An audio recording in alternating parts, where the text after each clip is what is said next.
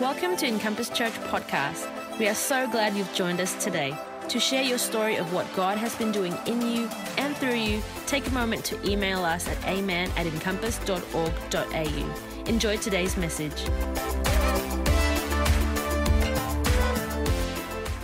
Amen, amen, amen, amen, amen. Oh, well, take a seat. Oh, there it goes. Sort it out. You just got to say amen a few times, that's all. Well, I've never seen Bill actually get emotional. That was really good, Bill. I thought it was, straight from the heart. It's nothing, many times when it comes to emotions and standing up in front of people, you don't kind of go, now I'm going to become emotional. And now, usually it's the other way around. It's like, don't become emotional, don't become emotional. And then sort of it comes out and you think, where did that come from? But, we are a heart church, aren't we? We speak from the heart. It's not just from here, but it's something we feel deeply. If your Christianity is not something you feel deeply, then you need to have a look at it again, because we are not just mind, we are also spirit and emotion. We are a whole being. And it affects us. That's why when we worship God, there's emotion attached to that. You don't have to cry all the time, but there's something you feel deep within. It's our connection with God affects every part of who we are. And so therefore, when you see something like that, whether it's Lois can cry at a drop of a hat, and I can get really, it's because we sense the Spirit of God. It's because it is something that God is doing within our lives. Well, before I start to preach today, I just want to say a huge thank you. And I think I'm just a bit negligent here. And a huge thank you for the really generous offering that you took up for Lois and I when we, on our departure as senior pastors. It was something that you did behind the scenes. It was something we were not expecting. We were not expecting, but thank you. Thank you. It was generous. It was a very generous offering, and we just want to say thank you. So say to the person next to you, thank you. So, the more I travel around Victoria, the more I am thankful for the church that we have. You just got to see the very different church. And by the way, I just want to say something. So people come up to me and they say, how's your holiday? Mate, that holiday finished a long time ago. How's retirement? I'm not retired. Please. I think they do it just to stir me up. I'm not retired, okay? I have scaled down a little bit, but so if I'm not here on a Sunday, right, it's not because, he's gone on another holiday. No, he hasn't. I'm at another campus. I'm preaching at another Victorian church. I'm busy, okay? I'm busy. So, and we're busy. It's like, all right. But I'm just so thankful. When you travel around and you see the churches, we have got a strong church here. I tell you, we've got great leadership. We've got great senior pastors. Come on. We've got the great senior pastors. And I just felt something dropped into my spirit, and it came from a verse, John chapter 14, verse 12, when we're worshiping God. In the context, Jesus is talking to his disciples, and it's for you, Jason, Alyssa. And he says, truly I say to you that you will do works, the works that I've been doing you will do, but you will do even greater things than these. And I just sense that God is going to, whatever's happened in the past, you will do greater things than these. And that was the start. That was a foundation. And so don't look to the past. Look what God's going to do, because he's going to take what has been done and he's going to take it far further. And it says, because I'm going to the Father. Amen? How many believe for greater things? Amen. All right. So we're going to look at God's Word today. We are on the 21st day of prayer and fasting, and it's the last day. I love the theme of this year, by the way. What is it? Come on, shout out, holy ground. Shout it out again, holy ground. You see, we are meant to be people who carry the presence of God. That's holy ground. And we are to be people who actually carry the character of God, so that we are holy in our lifestyle. So we bring the presence of God wherever we go. And nothing does that more than prayer, where we carry God's presence. It reminds me of a story of a young man who was praying in a church in England, and he was not very educated at all, and he stood up to pray publicly, and he was destroying the King's English. His grammar was atrocious. He was just mixing up the verbs and the adverbs and the adjectives. They're all over the place. But he's very passionate about what he was praying. And there was a lady in the congregation. She happened to be from a upper class sort of area, and she was just absolutely disgusted that this young man would pray in the church. And so she went up to him at the end of the service. The audacity of this woman. And she said to him, "Young man, I've never heard a worse prayer in my life. Your grammar was atrocious. You offended me." To which the young man said to her, "But lady, I wasn't talking to you." Come on, I wasn't talking to you. It doesn't matter how, sometimes we try to impress people, we try to impress God, we try to somehow, draw people to ourselves, but prayer is all about humility. It's all about coming to God with sincerity of heart and expressing. They're the kind of prayers that God listens to, not those that are fancy, but those that come from the heart. Amen? So why is it that we pray? We don't pray to inform God. As you know, Jesus said, it's not as if God doesn't know what's happening in your life, but we pray because He is God and we are not. We pray, the arrogant man says, like William Henley, "I am the master of my own fate. I am the captain of my own soul." That sounds good. But humility says, there's so many things I can't control. There's so many things that are beyond me, and I humble myself before God, and I bow before Him, and I pray, God, that you will do that which I cannot do. Can I get an amen here? That ought to be where the attitude of our heart as we come in around a time of prayer and fasting. God, we are praying, we are fasting because we realize that we are insufficient of ourselves. We need your help. We need your power. We need your spirit. We need you to fight for us. God be with us. And God loves that. I've entitled the message today, "The Promise of Answered Prayer." How many believe that God is a prayer answering God? All right, half of you. How many believe that God is a prayer answering God? He answers prayer. I think nothing is more reassuring than when you go into a new year that you don't know what's going to come, or that there's confusion coming, there's perplexity out there, there's so much unknown, that we have a God who hears us when we pray. And He's there ready to listen. And I want us to have a fresh look at the words of Jesus. Matthew chapter 7, verse 7 to 11. That speak about God's commitment to us, or the prayer answering God that we have. And I want us all to read this together. We'll put it up on the screen.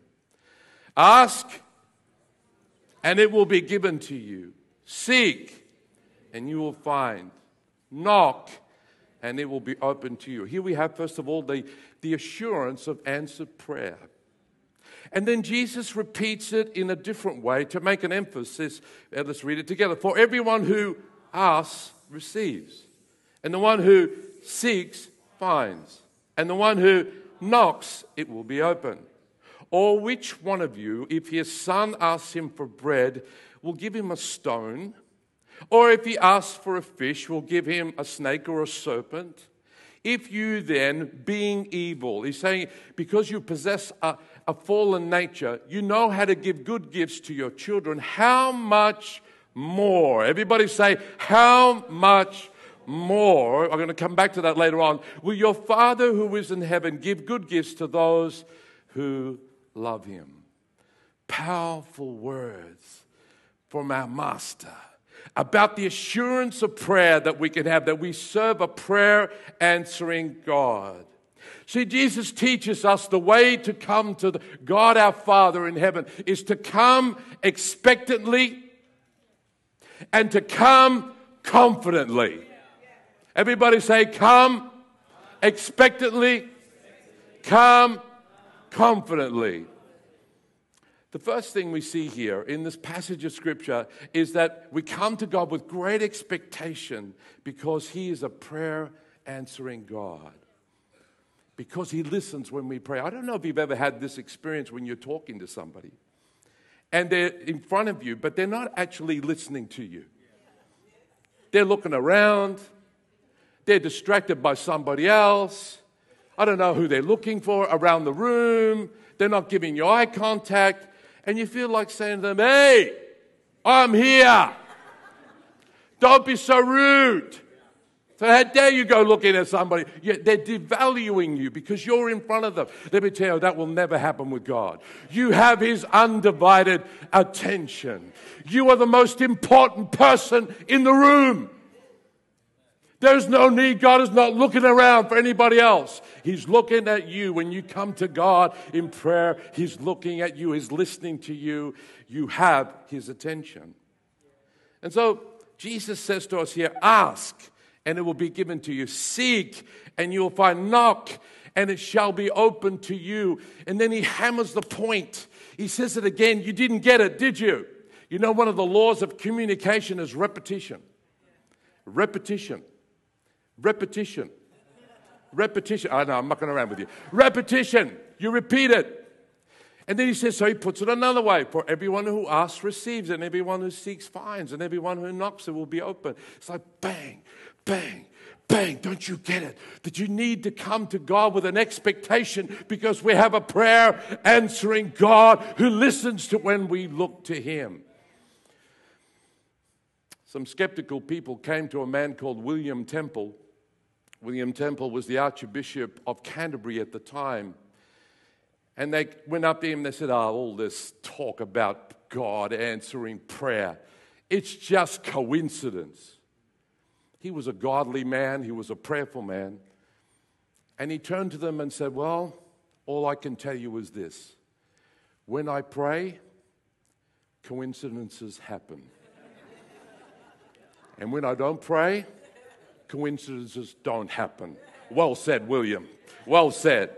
You see, we serve a prayer answering God. Jesus said, just ask. Ask. And one of the things that Lois and I have learned over the years is just to ask. Sometimes the most difficult and impossible situations, we just ask God. We don't know the outcome, but we just ask. Jesus said, ask. That's all. You know, some people will say, don't be so naive. God wouldn't do that. Why you bother asking? How do you know?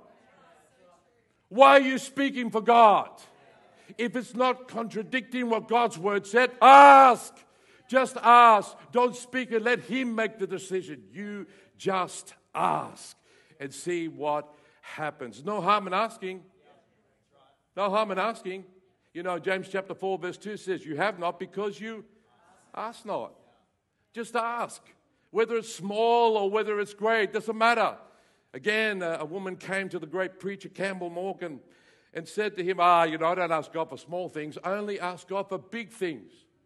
To which Campbell Morgan then responded, lady, anything you ask of God is small.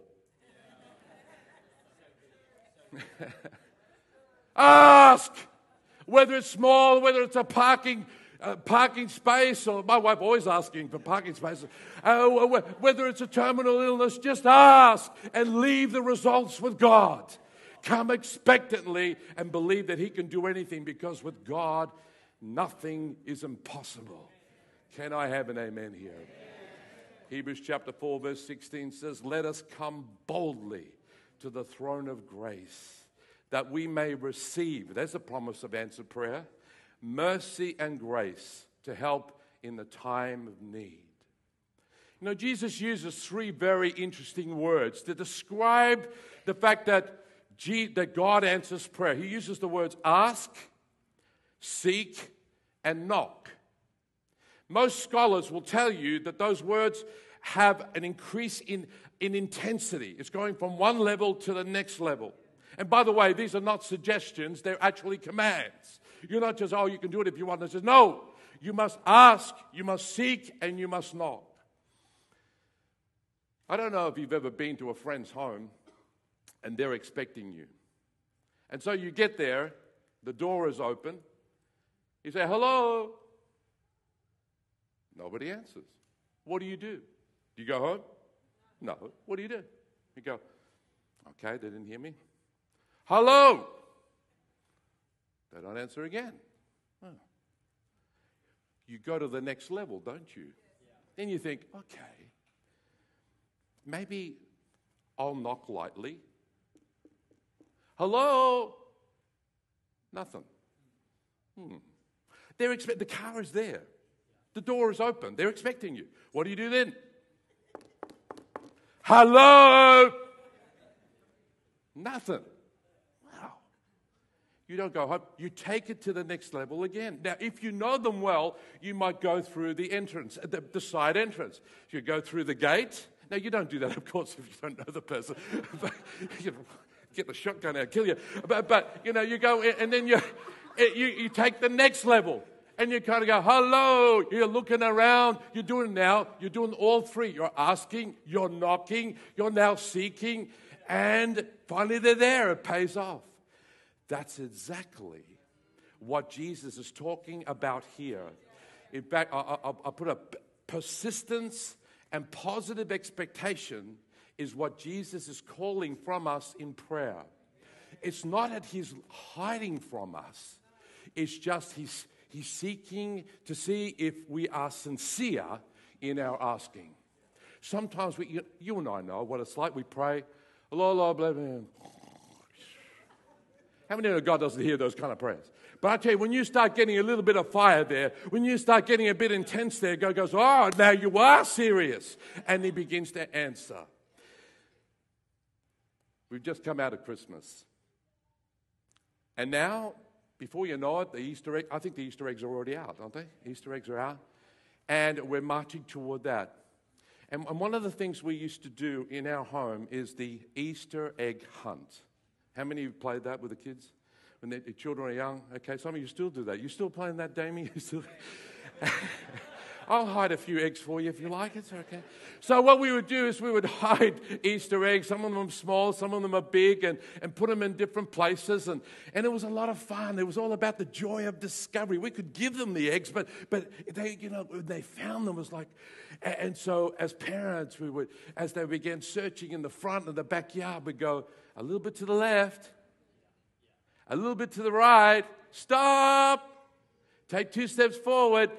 Look down, dig a little bit, and then they found it. Their eyes would light up.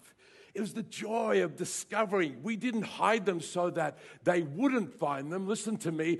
We hid them so that they would find them. Yeah. Now, it's not as if we buried a 3-meter hole, put the eggs in there, and concrete, and then say, find that. That would be stupid, wouldn't it? No. We put them in a position where they could find them. This is what Jesus is saying.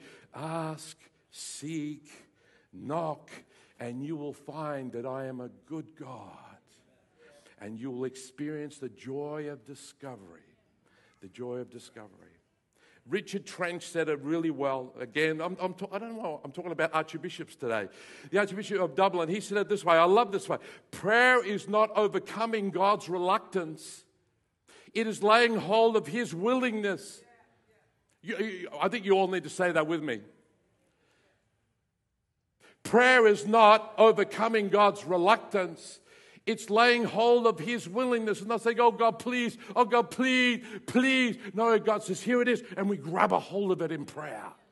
That's what prayer is. So firstly, we come expectantly because we have a prayer answering God. Ask, seek, knock, and it will be open to you.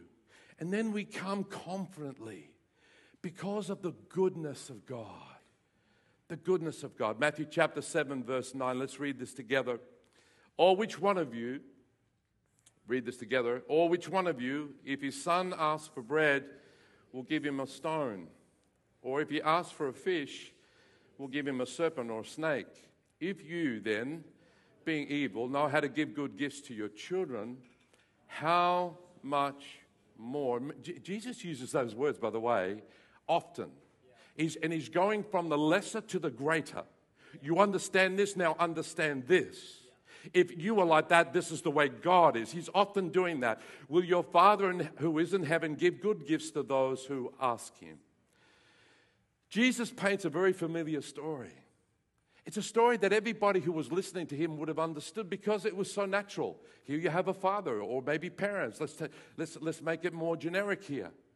And the child comes and says, Dad, Mom, I'm hungry. Can I have something to eat? Can I have some fish? Can I have a piece of bread? And you've got to understand the fish and bread are very staple diets in that area, in that scene. It's not extravagant prayer. It's a basic prayer. He's not asking for a steak. If you don't know what that means, talk to Jason. He's just asking just for something very, very simple. What parent, if a child asks for something wholesome, gives them something harmful? I mean, think about this. If a child goes to a parent and says, can I have a piece of bread? Will a parent in their right mind put a plate of rocks there and said, munch on that? Break your teeth on that one. Toughen up on that one. Go ahead. What do you do with a person like that? You report them to the authorities. There's something wrong. There's something mentally not right. And then he draws another parallel. He says, what parent, if a child asks for a fish, would then cover up a snake, put it under a cover, so that when the child lifted up the cover, the snake would bite them and inject poison into them? Now, I want you to understand what's happening here. As the crowd listened to Jesus, you can feel the tension in the air. You can feel this outrage. This is awful. And that's when Jesus comes right in and says, okay, you understand then. Then, as parents, even though you are evil, let me stop here for a moment. All the evil parents lift up your hand. What is he saying? What is he saying? He's saying even though you have a fallen nature, even though you don't get it all right, even though you mess up, and all the parents said, you say things. Have you ever at times said things or thought things that, what was I thinking? We fail even to live up to our own expectations, never mind the expectations of God. We fail to live up to our own standards, never mind the standards of God. That's why we are sinners in need of a Savior. That's what Jesus is hinting at here. Even though you are evil, we need a radical. Selfishness is so ingrained in us that we need a radical change from the inside out. And yet, there is still good in us. And listen to what Jesus said, Matthew chapter 7, verse 11. As bad as you are, in the Message translation, I think that really captures what Jesus is wanting to say here. You wouldn't even think of doing such a thing. You are at least decent to your own children. So don't you think the God who conceived you in love will be even better? What's the answer to that? Of course. What do you think that your Father in heaven delights in seeing you suffer? Do you think he enjoys in injecting you with poison? Do you think he's got stuff there to break your teeth so that you learn a lesson? No. 1,000 times no. No! That's not the concept of God. That's the concept of the pagan gods. That's what they did. But not your Father in heaven. No. Take the best Father on earth, and our Father in heaven is much, much kinder, much, much more forgiving, more patient, more generous, more present, more compassionate, more with us, more committed to us, more, how much more, how much more. And Jesus is telling us something. Listen, you can never overemphasize the goodness of God. You read the Old Testament, you read the New Testament, and you'll find one theme, it's the most important theme in Scripture. Over and over, it's telling us that God treats us better than what we deserve. Even when he punishes us, even when he disciplines us, he does it with a heavy heart because he's a good God. Come on, everybody say he's a good God. Listen to me, your faith will never rise higher than your conviction about the goodness of God. I've been studying different people in history and the effects that they've had on on the church, and some have had a very transactional approach to faith. I'll explain this. It's a bit like if you say this, then God will reward you. Okay, you've got to say this, you've got to do this. It's very transactional. Okay? But listen, we don't serve like a vending machine where you just put it in or you punch in the right figures and out it comes, right? This is not the God that we serve. What we serve is a God who is good and He's compassionate. Your appeal is not yourself. Your appeal is upon the goodness of God, that He treats you better than He is a God of mercy. He is a God of love. He is a God of patience. He's a God of compassion. That's where you can come to Him. That's why you can come with confidence to Him. That's the only reason you've got to be able to come to Him and receive. Not because you do the right thing, punch out whatever it is, whatever the formula is. It never works. You've got to know deep inside of here, God is good. God is faithful. God will look after me. I will experience the goodness of God in the land of the living, not because I deserve it, but because He deserves it. Listen to me. The root of all sin is the suspicion that God is not good. Psalm 31, verse 19. Read it with me. How abundant are the good things that you have stored up for those who fear you, that you bestow in the sight of all those who take refuge in you. You know that God has got good things stored up for you? He's got good things. It's got your name on it. It's just waiting for a delivery. It's in the storehouse. And there's a proper time, there's a proper place that it will come to you. Yeah, I don't know when you're receiving mail what you do, but if I'm wanting something that I'm looking forward to, I go out to the mail every day. Did come today. But it's coming. It takes its time. There is a time attached to it. So let's summarize. We come with expectation because we serve a prayer-answering God. We come with confidence because of the goodness of God. And what is the result? Matthew chapter 7, verse 11. How much more will your Father in heaven give good gifts to those who ask Him? Everybody say good gifts. How many like receiving good gifts? But what is good gifts here? It doesn't really give us an explanation. I understand. I was hearing Abambola who quoted the Luke translation where it says good gifts is referring to the Holy Spirit, and it is. But this is broader here, good gifts. What is good gifts? I think sometimes parents confuse good gifts with indulgence, spoiling their kids, especially in the Western world. At the end of last year, Lois and I and our family went to Rye, and what we did is we hired a home for about 5 days, and it was lovely. We got everybody together. We all ate together. It was lovely. And Rye's very, very close to Sorrento and to Portsea. Sorrento is a beautiful place. If you haven't been there, you've got to go to Sorrento. It's beautiful, especially the back beach. It's spectacular. Anyway, every now and then we would go down to Sorrento, and if you ever walk down the Sorrento shopping strip, you'll notice one thing if you pay attention. There's people with a lot of money there. The way they've dressed, the cars that they drive, and sometimes you'll see this 18-year-old driving a Porsche. You know, showing up. You can only go 30 kilometers. What are you doing? It's just showing off. And you feel like saying to the parents, what are you thinking? This it's too much power, not enough maturity. He's going to stack this thing. What are you thinking? It's not a good gift. And then you'll see them at times, you'll get a person and they'll take out, especially young one, they'll take out their platinum card, no limits on it, plonk it on there. You know, there is my card. And you think, that's not good.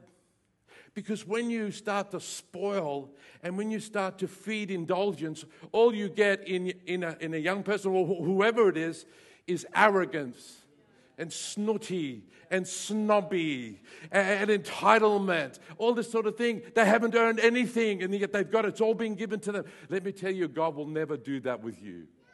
He will never feed your indulgence, but He will feed the areas of need in your life. I've got a statement here I want to make. Nothing is impossible to our God. Read it with me. He can do anything. But He will never give us anything that will be harmful, no matter how urgently or repeatedly we ask for it. He won't do it. Let me paint the scenario for you again. We have a child that comes up to a mum and dad and says, I want a piece of fish and can I have some bread? But what if that child, in ignorance, instead of asking for bread, instead of asking for a fish, asks for a snake? What about if he asks for a sharp knife to play with? What would a loving parent do? I want it now, I want it now. Would they give it to them? No, because that would be negligence. And sometimes God is the only one who knows the difference between good and not so good. Now don't misunderstand me. Ask!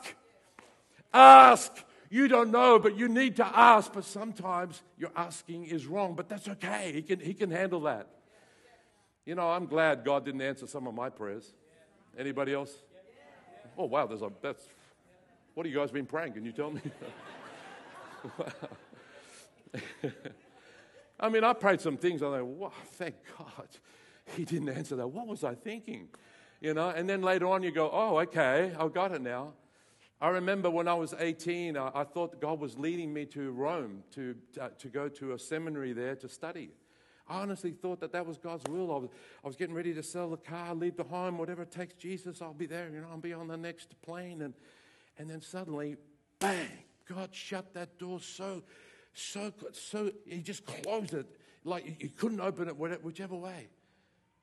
And it's because I was to meet the perfect partner in ministry.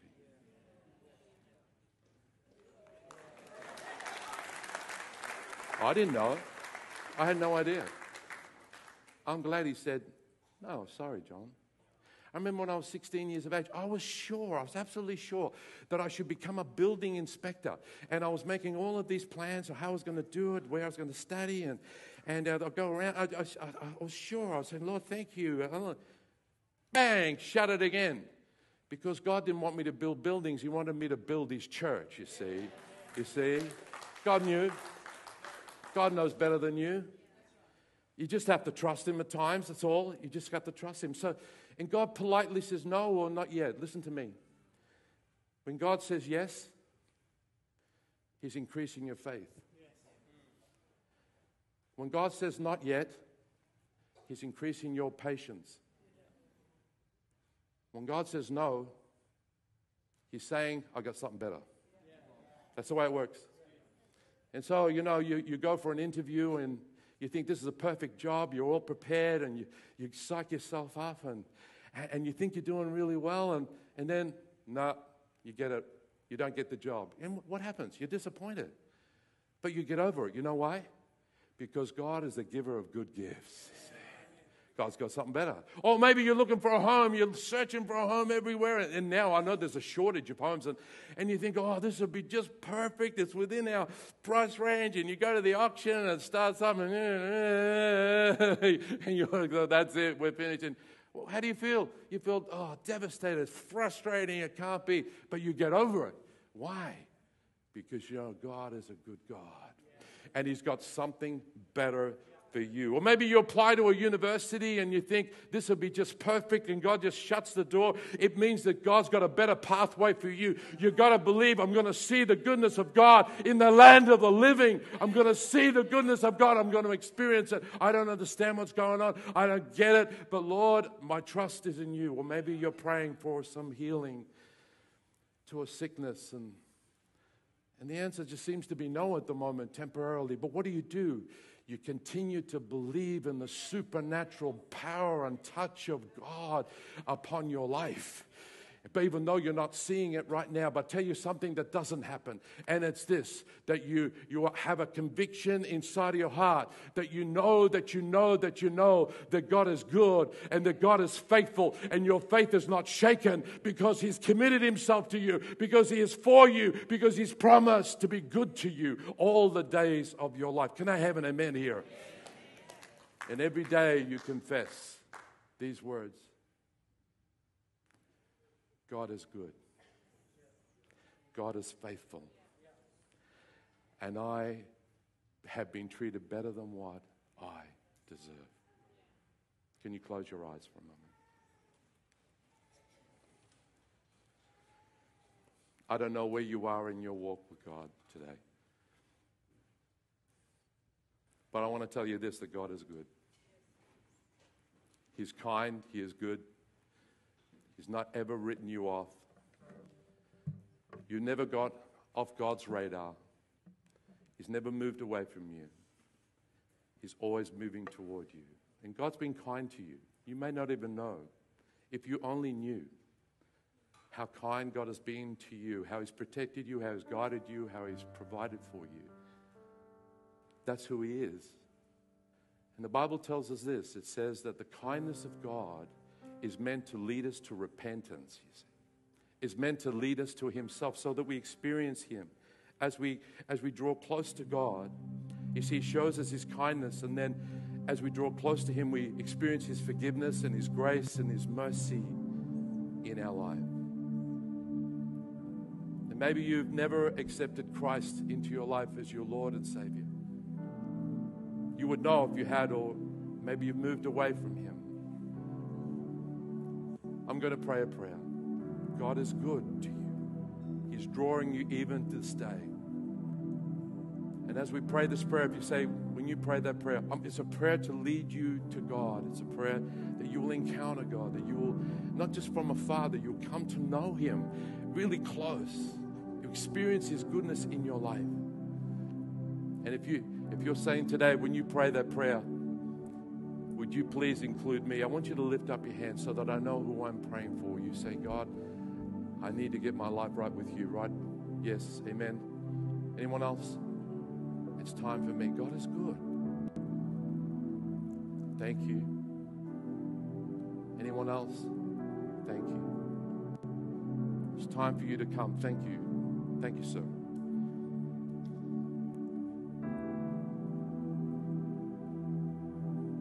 The gentleness of Jesus, the call of Christ, never badgers anyone. He just calls out. That's you. I want you to lift up your hand. One more time I'm going to ask, because there's no forcing here. So you're ready to respond. Thank you. Those of you who lifted up your hand, can you lift up both hands toward God as a sign of surrender to Him?